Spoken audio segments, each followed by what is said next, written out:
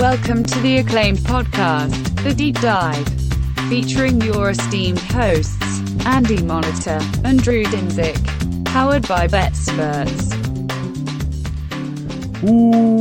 Welcome to The Deep Dive. Andy, it's Wednesday. We did a little flip-flop where we kind of went heavy-duty sports on Monday and skipped our evergreen promise. So here we are on Wednesday doing a little evergreen episode. You ready to get into this? Yes, this is the culmination of not only a DM I got, but a ton of DMs I've gotten over the years. Kind of a Q&A without the Qs because they've already been queued, and we will just A them. Yeah, okay.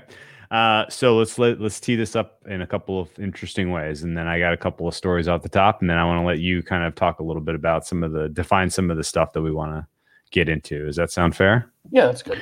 All right. So today's episode, what we really want to talk about is kind of pull a little bit of the curtain back on what actually happens. What are pro bettors doing? That's just what we want to define, because regardless of what you would see in sports betting media landscape, like the definition of a pro bettor has a pretty specific, answer in my mind, at least. And a lot of what goes into it is betting partnerships, finding ways to get down, finding other like-minded bettors with equal confidence in their picks and equally deep pockets to cross. When we got into this 4 years ago, I didn't understand any of this whatsoever. In fact, I had a lot of the questions that we get, constantly about betting partnerships and stuff. Like, I wondered about that. I had no idea who to even ask. We didn't know anybody. We didn't know anybody. We didn't really know any professional bettors. And network yet. To be completely fair, I'm not even really the right person to be talking about a lot of this stuff. Like, I do not have a lot of experience with betting partnerships because I've never really bet into markets where it's been super important for me to, bet on credit across lots of books and get just to get my bets down for lots of reasons, but we'll get into that. I reached out to one of our good friends who's extremely experienced in this space, to see if he would be willing to join us to kind of help us get a little back and forth, get his perspective on this stuff, because he's the more correct person to ask these sort of questions. Yeah. Problem is that puts people in a tight spot. You don't necessarily want to put people on blast at a well listened to podcast in the betting space where they're answering these types of questions and talking about this sort of stuff. So keep in mind, everything you hear us talking about today is third hand from a great friend who did us a super solid, putting a lot of really hard work into, some of answering our questions and outlining some of this stuff so that we can convey it to you guys. None of this is firsthand. This is all. I'm not. No, and I think too, before we do get into like what pros do and like what professionals are doing, because I think that this is something I think we'll reference back to a lot in other podcasts. Like, we touched on it a little when we got into reverse line movement, and we said, oh man, like 80% of the money at FanDuel is on this team, but it's moving the other way. And we said it's because the money that's important is not being bet at FanDuel. It's not being bet at a regulated book. It's not being bet at some of these other offshores. There are offshores that will take pro money, but for the most part, they're getting bet in other places. And that's why it says that, it doesn't matter if every dollar went on one team at FanDuel, DraftKings, any of the legal books. It might still move the other way just because the market is moving the other way. And, liability be damned for some of those guys. They're going to move with the market because they don't want to be the off-market number. You don't want to be off-market from a penny a Chris, any of the paper ads. So yeah, I think starting at like the levels of what kind of money these books are taking and where from and why pros are. Why don't pros bet at Bovada? That is so smart. Okay, and let's also clarify one other important thing. we're talking about U.S. bettors here. Yes. Surely there are people in Hong Kong and Australia and Europe who are, market making and exchanges and who are professionals doing it in a different way. Most of this conversation, all of the context of what we're going to get into today really kind of boils down to North American bettors, North American pro bettors. And there are two kind of reasons that we want to really that this is happening. Like, this isn't an accident. Like, the system in the United States was kind of designed in a specific way that has kind of lent it to this process. And when I say that, what I mean is, like, if you step back and you look at, okay, well, what is some people will call it the European model in the first place. It's now clearly the US model as well. I guess I want to blame Europe for starting this, but basically just the recreational book has a very specific and straightforward business plan. And it's like, these are well-established corporations. Like these are well-funded, and they know this works. They know this works, and what they're doing is pretty akin to fishing, right? They are on these well-built-up, beautiful fishing boats, and they are throwing chum in the water via bonuses, via sign-up deals, advertising. They are chumming the water for fish. But yeah, they're chumming the water for fish, and they get lots of fish back. It's expensive, but they get lots of fish back. And most of them are little. Most of them are betting $5, $10, $20, $50 bets until their balance runs dry, and then they redeposit or they quit and go away. But the reason they're doing it isn't to catch the little fish. This isn't a mass fishing operation. They're looking for the whales. Right? Like, they're out there fishing, and 1 out of every 20 or so customers they acquire is a high value customer. Yeah. Right. And that just means they're betting large. They don't care about odds. They don't care about price. Redepositing constantly. Or they're redepositing constantly. But they have a dollar value, a lifetime dollar value that is 10, 100, 1,000 times, your average player that signs up in a given day. And so the whole purpose of the fishing experiment is, let's find the whales, let's reel them in, and let's take them to SeaWorld and keep them real happy, make them feel like VIPs, give them the fish they want feed them what they want every day, and really just kind of, make your business off of their action. The problem is there are other fish in the sea, and some of them are sharks, and the sharks will come and they will eat all of your chum and they will eat all your bait, and they make it very difficult for you to sustain the process of finding the whales. And the sharks in this analogy are the professional bettors, the bettors with the bona fide edge, the bettors with experience. In this instance too, not just like professionals with a definite edge over major markets, but people who will just sit there and hammer their soft stuff. Like, I'm only going to come and I'm only going to bet your bet boosters that you screw up on. Like, this one is clearly an edge. Like, I'm going to murder you $100 at a time. Yeah. If you have sharks, don't want those people. If you have sharks circling your boat and they are jumping up and swallowing the chum before it even gets to the fish, or they are way down deep and just picking off the real soft shit and making it tough for you to make your bottom line, you got a problem if you're a fisherman. And what they do, they set up tracking software. They figure out who of these sharks are actually long-term winners, and they reel them in and they shoot them in the head. And they say, you're out of our water now.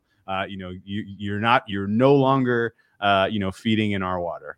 And so this trickles into the analogy of, okay, if you are consistently betting with an edge, and if you are unable to get bets down across multiple books, then that limits you from being able to do a lot of the things that you really need to do to be a successful bettor, like shop around and find the best price and, bet soft market stuff and, be able to, or even just maxing something across a few books. Exactly. Get more than, get a bet size down that suits your appetite. And so if you're fishing in, the relatively shallow water, if you're a shark in shallow water, and you're in like a pool of, $250 limits for college basketball, something like that, or player props for the NFL, or and player props for the NBA. If you're or you're betting off market sports that aren't high liquidity pools, you are going to get identified by these recreational books, and you're going to get limited and banned. And it is kind of the cost. And believe me, like, there's plenty of belly aching in the space about banning customers. Like, there's a couple timelines that you probably know where you can go and find the latest complaining about limiting customers. But the professionals are, they're industrious. They've found ways around this. And, your choices are, well, I can go, I'll go find the coves as a shark here. I'm going to go find the coves where there aren't big professional operations that are offering bets, but there are, smaller feeding holes, and we'll feed here and here and here and here. This analogy is getting so deep. I like this. Do you think it's fair though, right? I mean, like, this is pretty much exactly how it goes. Yeah, it's the thing. If the boats that you want to go feed at are hitting you over the head with a paddle, you got to go find somewhere else. Right. Exactly. And so effectively the way that ends up playing out, you have to have effectively a network of outs that are not your well-known brand named legal shops. Realistically, like, a professional is going to find ways to still get down at the recreational shops anyway. Like, let's not kid ourselves. But for the most part, like, if you're consistently beating, if you're hitting 70% 3 weeks in a row on NFL player props, like, you're done, like, you're gone.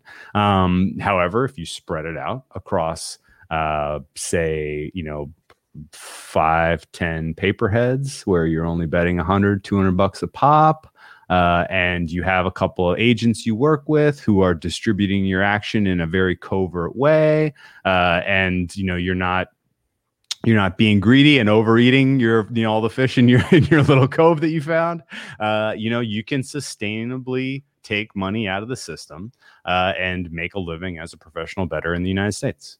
It's a very gray area. You're dealing with a lot of characters. There is no legal recourse for most of the stuff that's going on, because what the people you are dealing with on the other side of the counter are breaking law. It's not illegal to place a bet as a United States citizen, but it's illegal to make a book. And so you are never from jail. They won't pay. Not only will they not pay you from jail, you can't even go.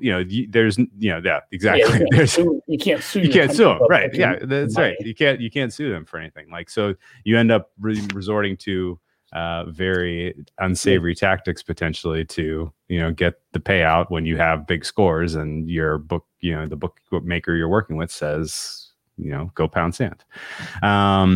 So the way and so that's kind of the general environment. And let's take a step back, because I think there's plenty of listeners who understand what a paperhead is. There's plenty of listeners who probably their first book might have been a local, who didn't have, maybe they didn't have a website back then. One of the first locals I used was a texting local, where you just texted them, or you had my buddies used to have a guy they called, and they had, of course, they had, they each had to have a nickname because it was over the phone. So we still use these nicknames sometimes. Oh, that's great. Funny. So, but like, they each had to have a handle. So, just in case the feds were listening or whatever. But because I've brought this up numerous times in chats.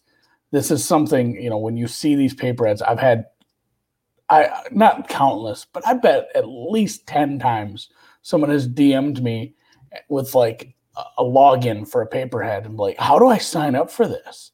Like, or just asking like, how do I get one of these credit books? Like, do you have these, or like, which website is credit books? Like, people, the difference between credit and posting up is obviously credit.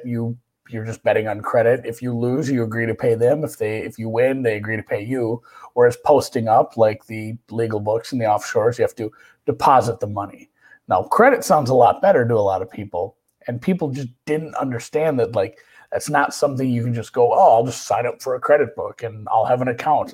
Like you got to get vouched for, or you got to find someone willing to talk to somebody who knows somebody. Like a bunch of people have asked me that, like, how do I get one of these? How do I get these credit books? Like, where do I sign up? Like, I mean, join a join a country club. Go to your local sports bar.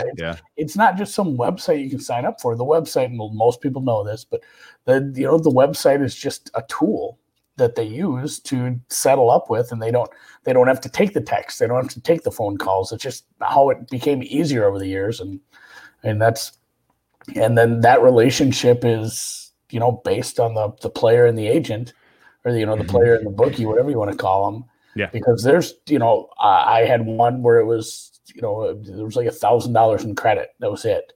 But I've seen some of these set up where people have $50,000 in credit or more. Like, there's people that are willing to take big money, and there's people willing to bet big money with them too. So, I mean, every one of those is different, but when people refer to them, the different ones, they are still using, similar lines or the same lines. Like, people say skins, and you have the Ace, you have paper, you have, Metallic, Buckeye, you have Tradewin, all these different skins. Like that's where people, when they start looking for these different ones, they're looking for specific ones. When you ever see, I don't know if you've ever seen some of these pros saying like, "Hey, I'm looking for this specific one." It's because it's just what Drew was talking about. There's something soft there. Like, hey, they have horse matchups. They have bigger limits on like NBA props. Like all of these, I say it's just a tool that the bookies use. All of them are so different. And there are ones that have just weird lines for some reason that are a different market that somebody wants to hit. So, I mean, that's why some of these are in demand and some of them are just dime a dozen garbage, sites. Yeah. And I guess to kind of put a bow on this, the pay per head itself is just, all that means is somebody out there decided they wanted to be a bookie by themselves, and they don't have the technical know-how to set up a Bovada-like interface to send their customers ways to get their action down and keep track of the betting. And so there are specific companies based out of Costa Rica and the Caribbean otherwise that will give you the infrastructure, and you pay them per account that you open with them. And it's all consolidated. They're all, it's all looking at lines that are otherwise, coming from major markets. But the pay per head just refers to, hey, I'm a guy, I decided I wanted to be a bookmaker. I have 10 guys at my sports bar that I run that all want to place bets. I need 10 accounts. Can you open 10 accounts for me? And I'll pay you 10% of blank for a month, blah, blah, blah, blah, blah. Like that's how that works. And the funny thing about betting like a pro is you get to the point in life, assuming you're betting into, assuming you have something plus EV, golden, solid gold, not like, hey, I'm hot. I have had a hot year betting, European soccer. I'm a pro now. I'm ready to take it to the next level. I'm talking like you've done this now for 5-10 years. Your edge is not going anywhere. Like, exactly how to sustain winning. The game changes from entirely pivots from finding an edge to getting a bet down. And honestly, that doesn't sound fun to me. These guys do it. They're good at it. They make a living doing this. Some of them live very comfortably, some of these professional bettors. But I am perfectly fine betting into my NBA sides, NFL sides, tennis money line markets, or I'm never really going to be, bumping my head up against a limit that I can't get by with. And so I've never really waded into these waters, especially. And too, I feel it's only fair because we dogged on the legal books a little for using the European model. I mean, these guys, because it's a, whatever you want to call it, gray. It's not even a fucking gray area. It's straight up illegal. Like it's illegal. Oh, yeah. Making. Yeah, I shouldn't call it a gray area. It's straight up illegal. And you say like you don't have recourse in a lot of these. Well, you don't, and that's the thing too. Like these guys also, without having a complicated business plan and a bunch of MBAs and being publicly traded, they're kind of after the same thing.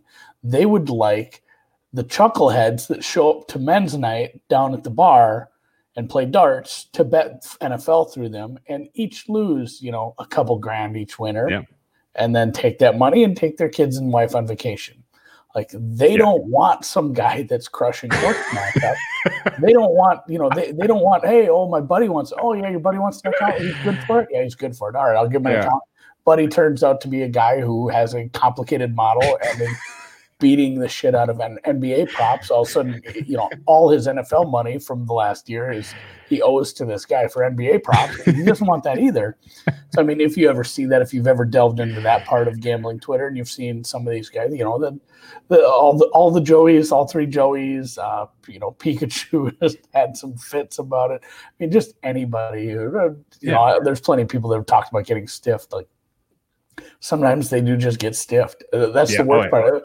Like a legal book will pay you out and tell you. No, they'll pay you. a U.S. jurisdictional shop, yes. Yes, a U.S. jurisdictional, a legal North American book will pay you before they shit can you and tell you can bet $2 or you're just not welcome. Like sometimes these guys are just like, yeah, hey, you're sharp. I'm not paying you this stuff. Oh yeah.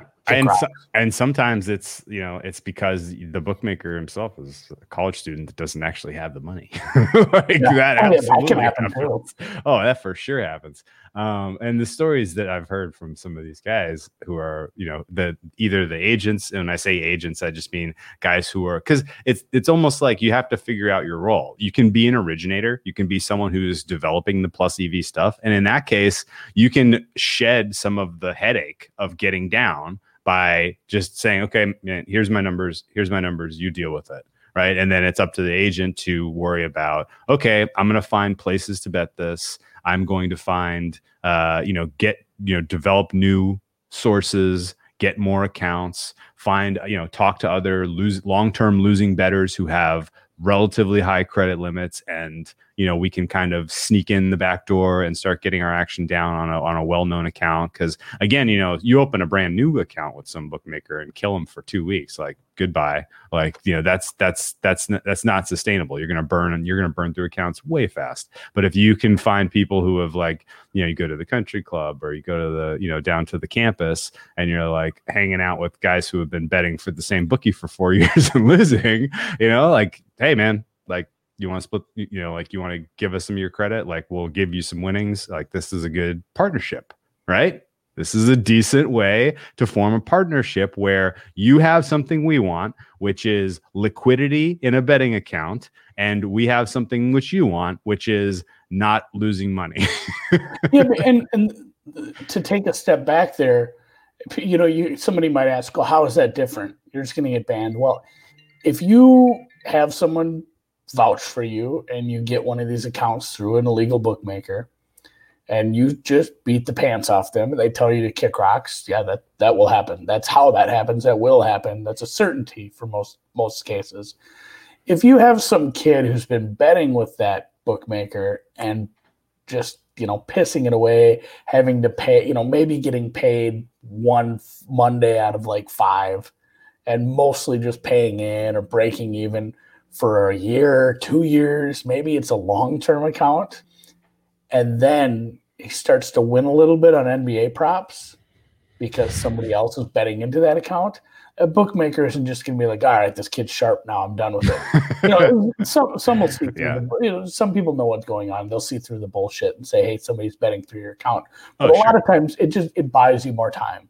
Be like, well, I mean, this kid had a winning week. He had 2 winning weeks. He's gonna. Well, the most common. He's gonna give it back. Yeah, the most common one is 2-3 winning weeks, and they look at what you're betting, and they either turn that part of the options off, so you can't bet there. Those are there. Get to that. It was going to be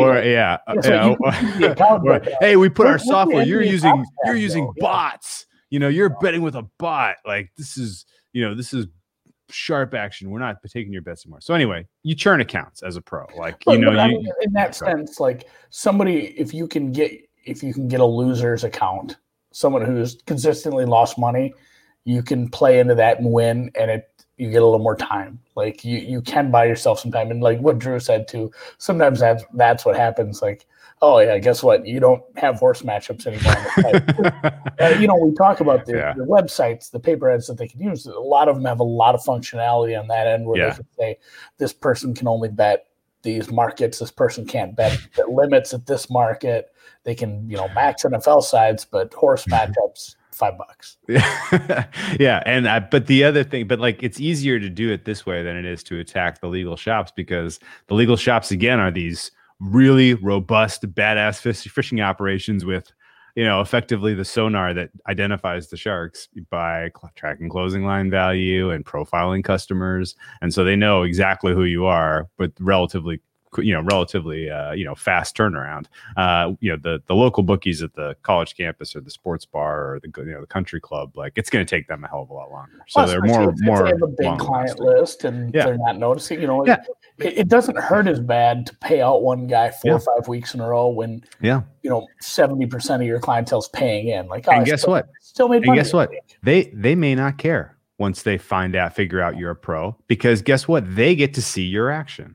Yeah, they themselves may be an agent that has other large outs that they can then say, oh shit, this guy's winning. He's doing great in these markets. I happen to have this one guy's account that has 50K limits. I'm just going to watch what this guy bets at 5K. I'm going to turn right around over here and I'm going to hit it in this other account that's 50K. And this is a perfectly fine system for me. Totally fine. I got the back door into all of this advantage information. I'm going to snipe it and I'm going to play it for higher limits. And this is a perfectly symbiotic relationship that absolutely happens. For sure. But again, like I say, there's like people who are like agents, but like really everyone's wearing multiple hats. Like,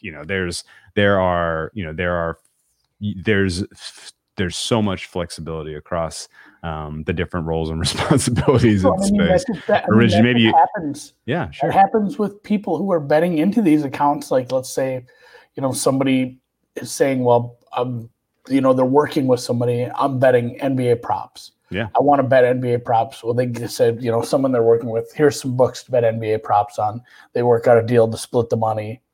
And then somebody else is betting into that book and they're betting something else. Now that person betting NBA props realizes like this whole operation. So they're like, oh, there's some UFC action real early in the week.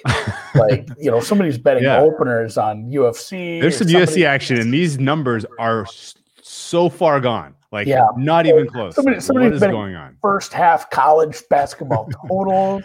Yeah. So then all of a sudden, the person who's supposed to be helping them make money is actually like, oh, I'm gonna keep an eye on this, and I'm gonna bet these at my other outlets.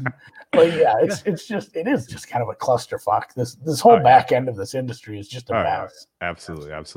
Everyone's always just trying to grind out that edge. Absolutely, man. And there's some wild ways to do it. So that's kind of that's the way I see the whole landscape playing out. And it's fascinating to me that that's how this works. It is in the same way that the bookmakers are out there finding the high value customers, like the agents and the originators, they're out there finding the high value accounts. like there are some athletes, actors, tech people, Wall Street people, that finance bro, because they have deeper pockets, they'll have higher limits, and it is absolutely, those are network, those are relationships, those are networks. And let's poker players, like, I know a lot of those stories, but there for sure are kind of whale accounts in the same way that there are whale customers for the legal sports books. And it's fascinating how that part of this industry works. And there may be people listening to this that are kind of on the come up, that are originating good stuff, that are like, I can't get down my WNBA action anymore. I need a damn partner. I need a partner. It happens. And I think we've talked about this a couple of times.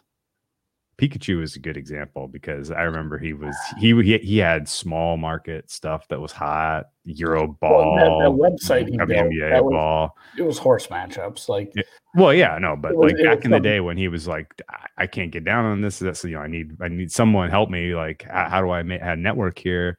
But nice. Like, yeah, go ahead. Maybe be nicer. Helps with networking. I don't know if niceness necessarily gets you. No, it does. I mean, it would help a little with him. A little with him, maybe, yeah.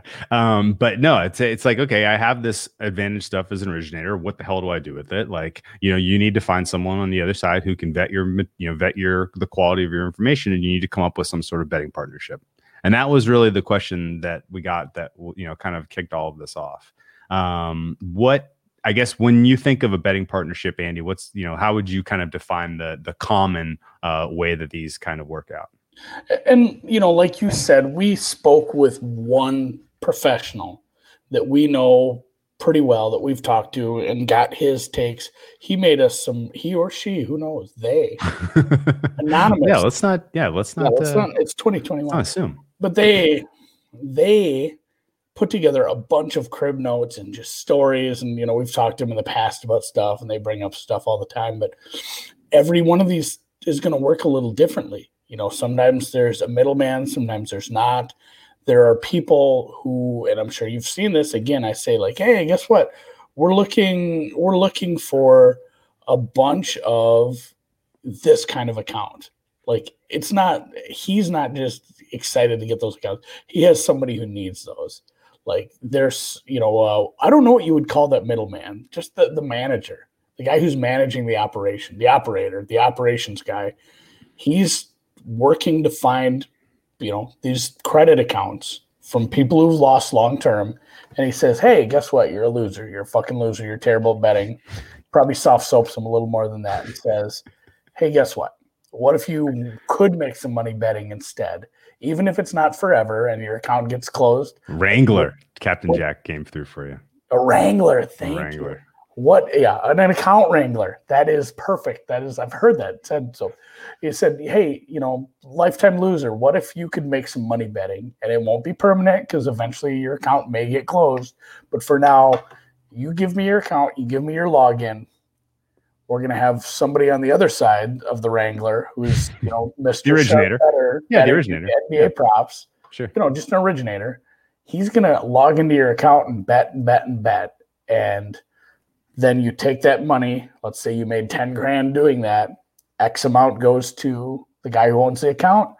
X amount goes to the guy originating, and X amount goes to Mr. Wrangler. They all get a piece of the pie because for the most part that works out. Like, the guy betting has an edge. You're going to win long term, and everybody makes money until the account closes.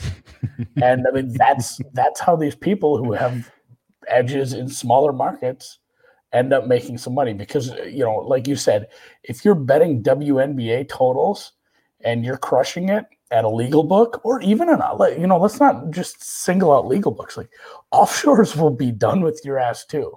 Oh, like, you can't just, especially some of the lower end ones, you can't just sit and do this on Bovada and expect them not to turn off your account. There's plenty of people who can shut off on smaller, you know, less than great non-market making offshores. Like, basically anywhere you try to do this, if you have your own credit book, if you have a legal book or an offshore, if you're crushing a small liquidity market, you're just going to be done. So this is not only the originator need to do this, but the losing better. So it's awful appetizing to a guy like that who says, you know, it's been fun, but making some money would be cool too.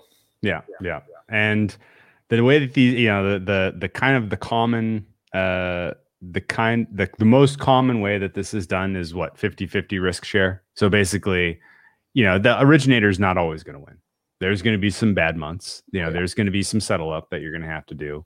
But if it's someone that you trust, if it's someone that, you know, that is, you know, if you're the long-term loser who's, you know, putting up the account and handling the money part of this, you know, like, you know, you have to bear some of the risk yourself generally, or you are giving them a free roll where, you know, you are only settling up if it's a red figure. And I guess you know, I guess the important point here is that, you know, if you're, regardless of which side of the proposition you're on, as long as you can come to an equitable agreement beforehand, that's, you know, that there are a number of ways to make this work out.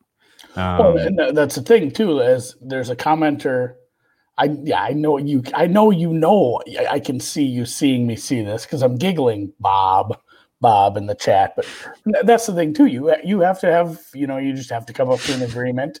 And in the case that, you know, let's say you're stiffed, the book, you know, the bookie says, hey, we're not paying you because I know this is a sharp group betting into this.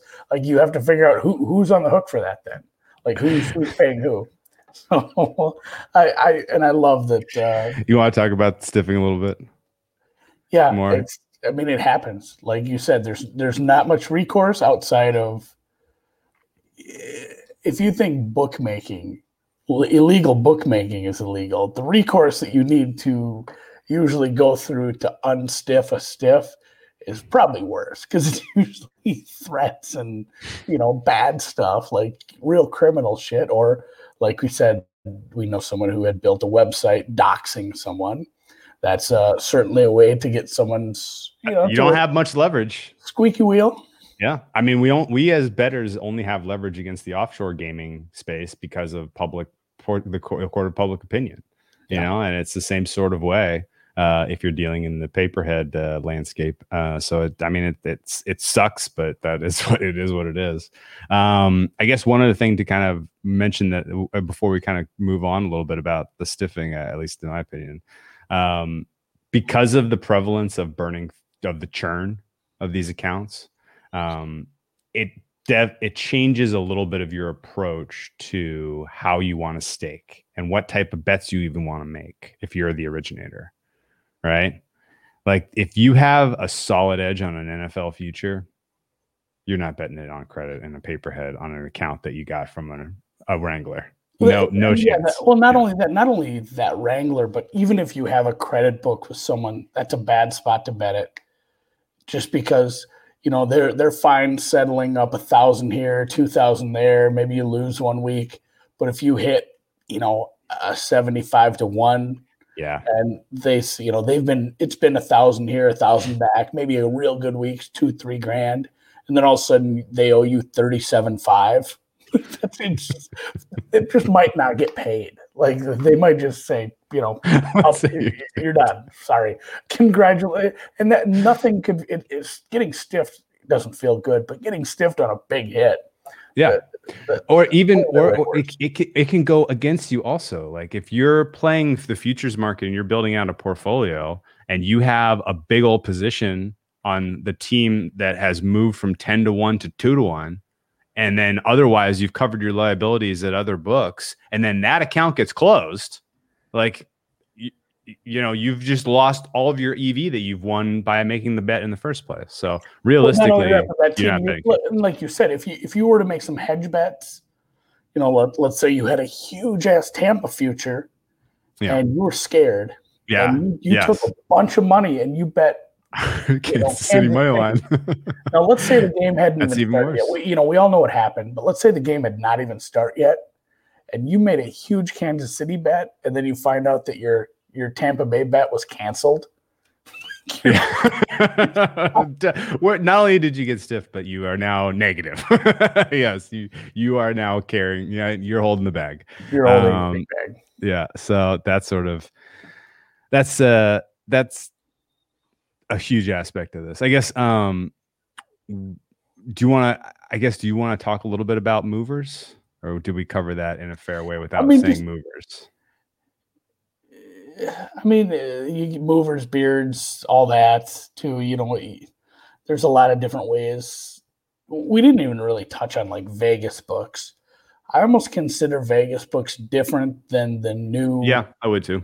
Than the new North American legal books. I mean, that was a big thing there too, where again, we can't just keep dogging on one group of people here. Like the Vegas books would limit people too. Like, hey, guess what? You're not betting NFL here anymore. Yeah, which might have been a bad call because again, if you have the sharp information, you have the market. Like, I guess here, if you're an originator, for having the first bet. Let's say as you level up as an originator, right? And now you're just like, okay, the bona fide edge. I'm making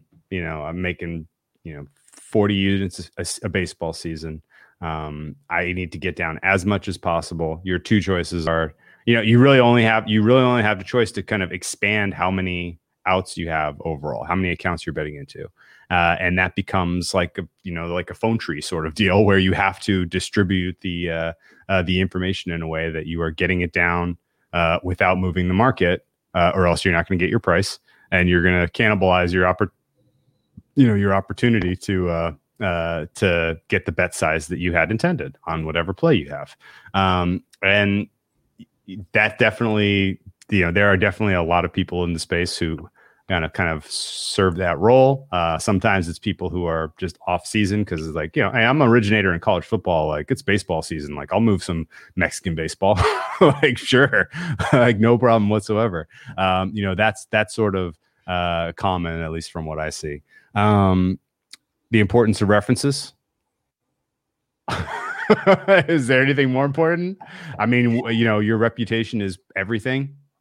And if you are an unknown quantity, you need to build up a reputation. It's all word of mouth. It's all who you know. And it is, it's exceptionally important to have, to do your homework on whoever you're doing business with as a betting partnership. I mean, that's 101. Well, that's another tough one too. It's almost like, hey, get references. Well, who do I get references from? The people in your network. Well, I don't have a network yet. Figure it out. Like, Step 1. It's tough. You'll get there. Step 1. Okay. Oh, another couple of great topics from our buddy. Never deposit or post up with a PPH bookie. Yeah. That's so. Yeah. When I explain the difference between a credit book, these PPHs with an illegal bookmaker that you have no recourse against. Now, you can say the offshores are illegal, but again, that is actually a little more of a gray area. And you can certainly, file complaints. And for the most part, everyone does get paid out. There are stiff stories from some of the offshores, and those are, blown up because they're a big deal. But for the most part, you will get paid out no matter what, unless it's, it is a credit bookie. It is your guy you met down at Pool League on Thursday nights down at Mooners, and there's nothing you can do about it. So we said, hey, getting stiff sucks. It's worse is paying that guy money, posting up, saying, well, I need you to post your money before you can bet. Yeah. And said, give me $1,000, then you have $1,000 to bet on. It's don't do that ever. Yeah. That guy's going to disappear. This is a throwback. This is a throwback. You remember how many Twitter scams there were like this? I was just going to say, not only like in real life, but oh my God, did people do this on Twitter? Or hey, I'm running Lexka. Lexka lives. I mean, that guy, essentially, and I can drag him. I'll drag him if we have to drag him, I guess. I don't care because it was torch shit. I mean, there was a guy on Twitter who said, hey, I have a buddy who has a sports book and anybody can bet there. And he paid a few people and then had those people say, hey, yeah, I got paid. So then it built a little legitimacy. And then he let a lot of people bet and then just stiffed everybody. And he's like, I don't know what happened. My buddy disappeared. He won't respond to me. Where it's like, oh, there was no buddy. It was you. It was you the whole time. I mean, a bunch of people got taken. And that was not an isolated incident on Twitter. Terrible. Well, no. And it wasn't like he was the only person who ever did that. That's happened. Of course. Don't post up with someone you don't know. Yes, of course. At least the offshore space, I have a hell of a lot less concern, especially now that we have Bitcoin to facilitate the in and out in all of those instances. But yeah, do not deposit with a bookie. Don't do it. Oh yeah, this was a great one. And always define what happens in the event of a stiff. again, kind of going back to how you set up your partnership in the first place. Maybe the most important advice that we got from our guy. In the event of a stiff, everybody it becomes a strong arm between partners of who bears the cost, right? Yeah. And it is not always clear whose fault it is for getting stiffed, especially, if you lose a really good account, if you lose, if you lose a whale account because you were a little too greedy, a little too aggressive, you posted some European golf because the time change happened in America, but not in the UK, and you posted a bunch of golf, and you got caught, and they closed a big account. It's important to kind of figure out, before that you get to that point, how you're going to bear the cost. One person, the other person, split the cost of a stiff on the front end. Otherwise, it engenders bad blood. Similarly, if you're an originator and you're doing business with a betting partnership, you should assume going in that everyone in the space will know what your action is, because the networking effect works in two ways. Not only do people know you're good for it, not only would people know you're an advantage player, but they'll know exactly what your plays are. Because if you think you're the only person with login information to a big account that you're getting your information, you're putting your plays into, you're wrong. There's probably 10 other people who are looking at that. And those 10 other people all know they're all going to turn around and put that into their accounts if it's good stuff. And I know a lot of originators who had rock solid, nuanced models that were capturing something that wasn't in the market. They bet into it using, a network approach like this, and it got absorbed by the market like lightning. Because these are all really smart bettors that you're in this space with. And if you see someone hammering the same couple angles over and over again, it's winning, and you're like, oh shit. Like, okay, well now I don't even need to log into this account to know what it is. I can go and hit it here, and here before he even bets it, and right? The first time I really realized, yes, no, first run scored props like that. These get absorbed by the market fast if you're putting it into this type of betting partnership approach. I would say. No, and for sure, the first time I realized that was betting into an account, and I got a new account, and I knew who it was. Like, I knew whose account it was. Someone from the space, not someone big, like someone that like, oh, okay, like, cool, a familiar name. It's like, oh, well, I mean, if it's his account, he's going to look at it for sure. I would. And he talks and you just realize oh, this information is not just going to inform the market. This is informing everyone right away. Like people, of course, people are just going to say, oh, you're betting this. We've gotten solid advantage information from our intermediary mover friends who are like, hey guys, you got to get a load of this. Like, this stuff is hot. And you're like, oh, cool. Boop, boop, boop, boop, boop, boop, boop. Like it is, you really can't help yourself, honestly. So just know, if you're on the originator side, if your stuff is fragile, it's going to get broken. Yeah, that was a good one. And truly, we're just reading this guy's notes because he wrote a goddamn book. And honestly, this might be the part 2 because we're already 50 minutes into this. Well, let's just talk lastly about cross booking. So this is kind of the last important thing I would say in terms of betting like a pro. And again, like all this podcast will not age well, I can tell you, because I do see a future where we do have exchange-based sports betting for US bettors. And if that were the case, like, all of this goes away. Like, there's really no freaking point in messing with any of this if you can get matched at an exchange and get a fair bet size for whatever, whatever you're trying to get down on.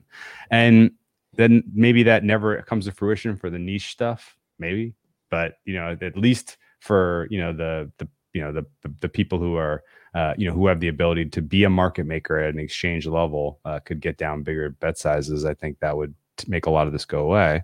But a current kind of way to mimic the exchange is to, again, networking, find someone else, who is interested in betting the sport that you're interested in betting with, and look for look for a match, a peer-to-peer match on whatever edge you are looking for that week.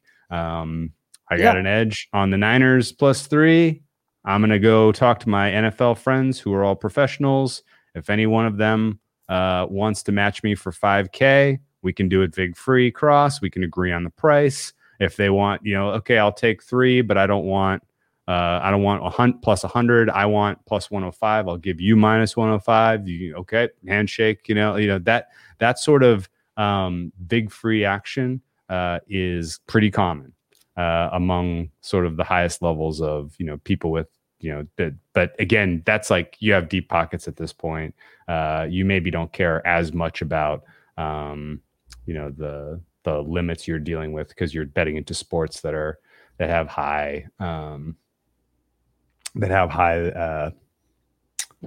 limits on day of action, right? Like most of the crossing that I've been a part of has just been one of matches where somebody wanted some tennis player or the election. And that's the thing too. Like if Ben the Better versus the Tortoise. Yep, that was great all crossing. example. Somebody facilitated that. No, and that's the thing too. Like especially if you're betting large sums, why would you want to bet $55,000 on the Rays tonight when you can bet 50? Let's just say one line was truly just minus 10 on each side. Somebody's saving. Someone's going to win, someone's going to lose. Somebody's saving $5,000. Like if you can do that multiple times a season, I mean, let's just say you can do that 10 times per season. You break even on that. That's half a unit you just saved if 50K was your bet every time. And then Reed here is asking your prediction for when we see some exchanges, because he is just consumed with DraftKings and FanDuel ruling everything. I think, and this is where we'll probably end up heading towards some different things, is when FanDuel and DraftKings finally burn through, the marketing budgets. Once they're actually expected to show a profit, like it'll come in 5 years. I mean, it's not tomorrow for sure. I would have said 5 off the top of my head. Yeah, you need sort of a federal framework to facilitate this from a legal perspective. And that's going to take a long time. And I mean, there's really, really smart people who understand this better than I do, who would say you're crazy. It's not ever happening. You're never going to get you're never going to get, because I mean, and Captain Jack says there's going to open an exchange in New Jersey later this summer, which is cool. But again, state by state exchanges, that's cool. US wide exchange where you got big time liquidity. Like that's the name of the game. And if it doesn't happen via some legal framework, do we see a cryptocurrency exchange for sports betting emerge? Yeah. Entirely possible. Like there are a lot of kind of under the radar exchanges that exist now that it's going to take them a while to really get liquidity up because they're kind of niche. But I think in 5 years we're going to have something at a national level exchange wise. And I mean, this even assumes in 5 years you can make a legal bet in California, I guess. I mean, and who's to say it isn't just FanDuel or DraftKings like offering a product? Pivot, yeah. It could be, it could be a product that they offer, and it'll just be much worse than like Matchbook or anything. The commissions will just be 3 times as high. Yeah, but like at the same time, like they got around it for the stock market. Yeah, you can buy stocks. The idea that you couldn't come up with a sales pitch to get around some of the current issues is tough for me to buy, at least considering how much money there is on the table here. All that said, any other funny random thoughts you wanted to bring up? No, I think we hit on a lot of ones. It was good. It was good to get Bob in the chat. Oh, yeah, a legitimate guy who bet some edges and has had some experiences. Oh, the NFL. Yeah, that would fuck yeah. Oh, and that's the thing too. Like these, Captain Jack says his pick for someone to run exchange the NFL. Yeah. Like what we've seen with the quick move on, hey, guess what? NFTs worked for the NBA. The NFL's like, oh, we're doing that. Like any way the NFL can make another dollar, they'll be all about it. Like if they see a way that they can, instead of partnering with a book, open some sort of exchange, yeah, that makes a shitload of sense. Yeah. I would also, the last story that this always cracks me up. A lot of times there will be multiple originators betting into the same whale account, right? Hockey and basketball are going on at the same time. If you have $50,000 worth of credit, you're not going to use that up every night. No. We'll give 10K to this guy who's betting NBA. We'll give 10K to this guy who's betting NHL. Sorting it out for payments becomes a little bit tricky. And you know how they handle that? Or what's a convenient way to handle that? Microsoft Excel? Microsoft Excel, but basically, you take, you say, okay, this is, you end all of your bets with the number 4. You end all your bets with the number 7. Oh, yeah, no, you end all even numbers. You end all your bets with odd numbers. If the max is 500, you say you bet 498 on everyone. Right. Then I know which bets. And I know which ones are yours. 499.50. Yeah, right. That way, at the end of the day, you can kind of sort it all out. It's not just a big slush pool. All right, man. I think this one will end up doing kind of a follow-up, maybe next spring or later in the year, because I think we'll get some questions on this one. Yeah. Because it is complicated. And like somebody said this earlier. He said listening to Rufus talk about how hard it is to get down sometimes sounds awful. Yeah. I mean, yes. that is the thing for some of these guys. Like it is very complicated to get down what they want. Yeah. I mean, it would make you wonder at some point, you probably would just kind of lose your, just kind of lose your patience with it and be like, make some deal with the book to, bet an early number at a big price and just be done with it all, that would make sense to me. So the general, I guess the general conclusion I would just say is like, all of this stuff is extremely cloak and dagger. No one really talks about it. And because of that, like, as you get into it, you may be unwilling to ask questions, unwilling to communicate, but that's like the key. Communication is so freaking important. Getting an understanding of what you can bet, how much you can bet, what will trigger identification, what will, when you're feeling the heat, like a stiff may be coming, how you're going to deal with the stiff, how you're going to deal with a red figure, how you're going to split the profits, how you're going to collect the winnings, from this guy who's you're effectively your partners with, who you may not have ever met in person. All that stuff is communication is key. So just keep that in mind. And don't ever post up ever, unless it's with the legal book. Yeah, you have legal recourse to get your money back out.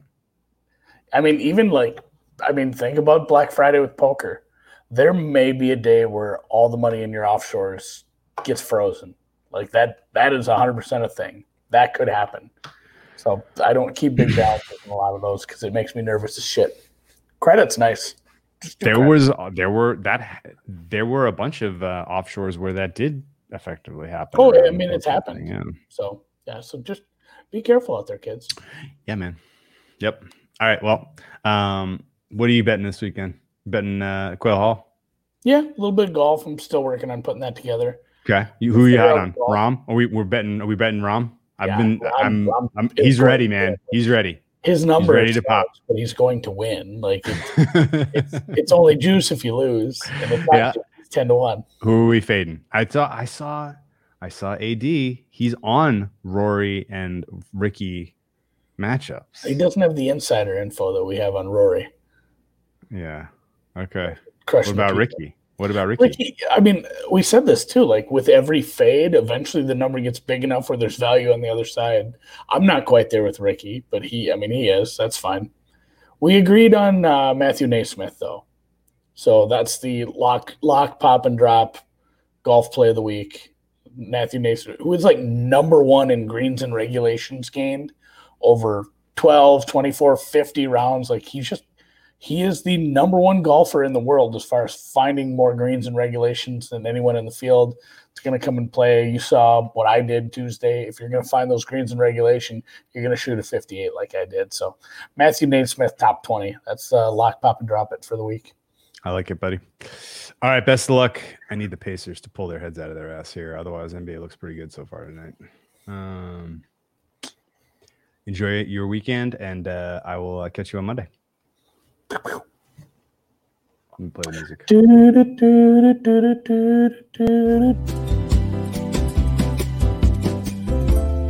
You think we'll get in trouble for all that? We didn't really cross any lines, I didn't think. You're muted anyway, so I can't tell what you're saying. Yeah, I can't unmute you. You have to unmute yourself. So Can I unmute myself? I think you can. How, am I unmuted now? Yeah. I don't know. I think that was fine. Yeah, I think so. The stark reality of the industry. Yeah, it's not like we weren't candid about how it I'm works. excited about this exchange. I want to dig more into that.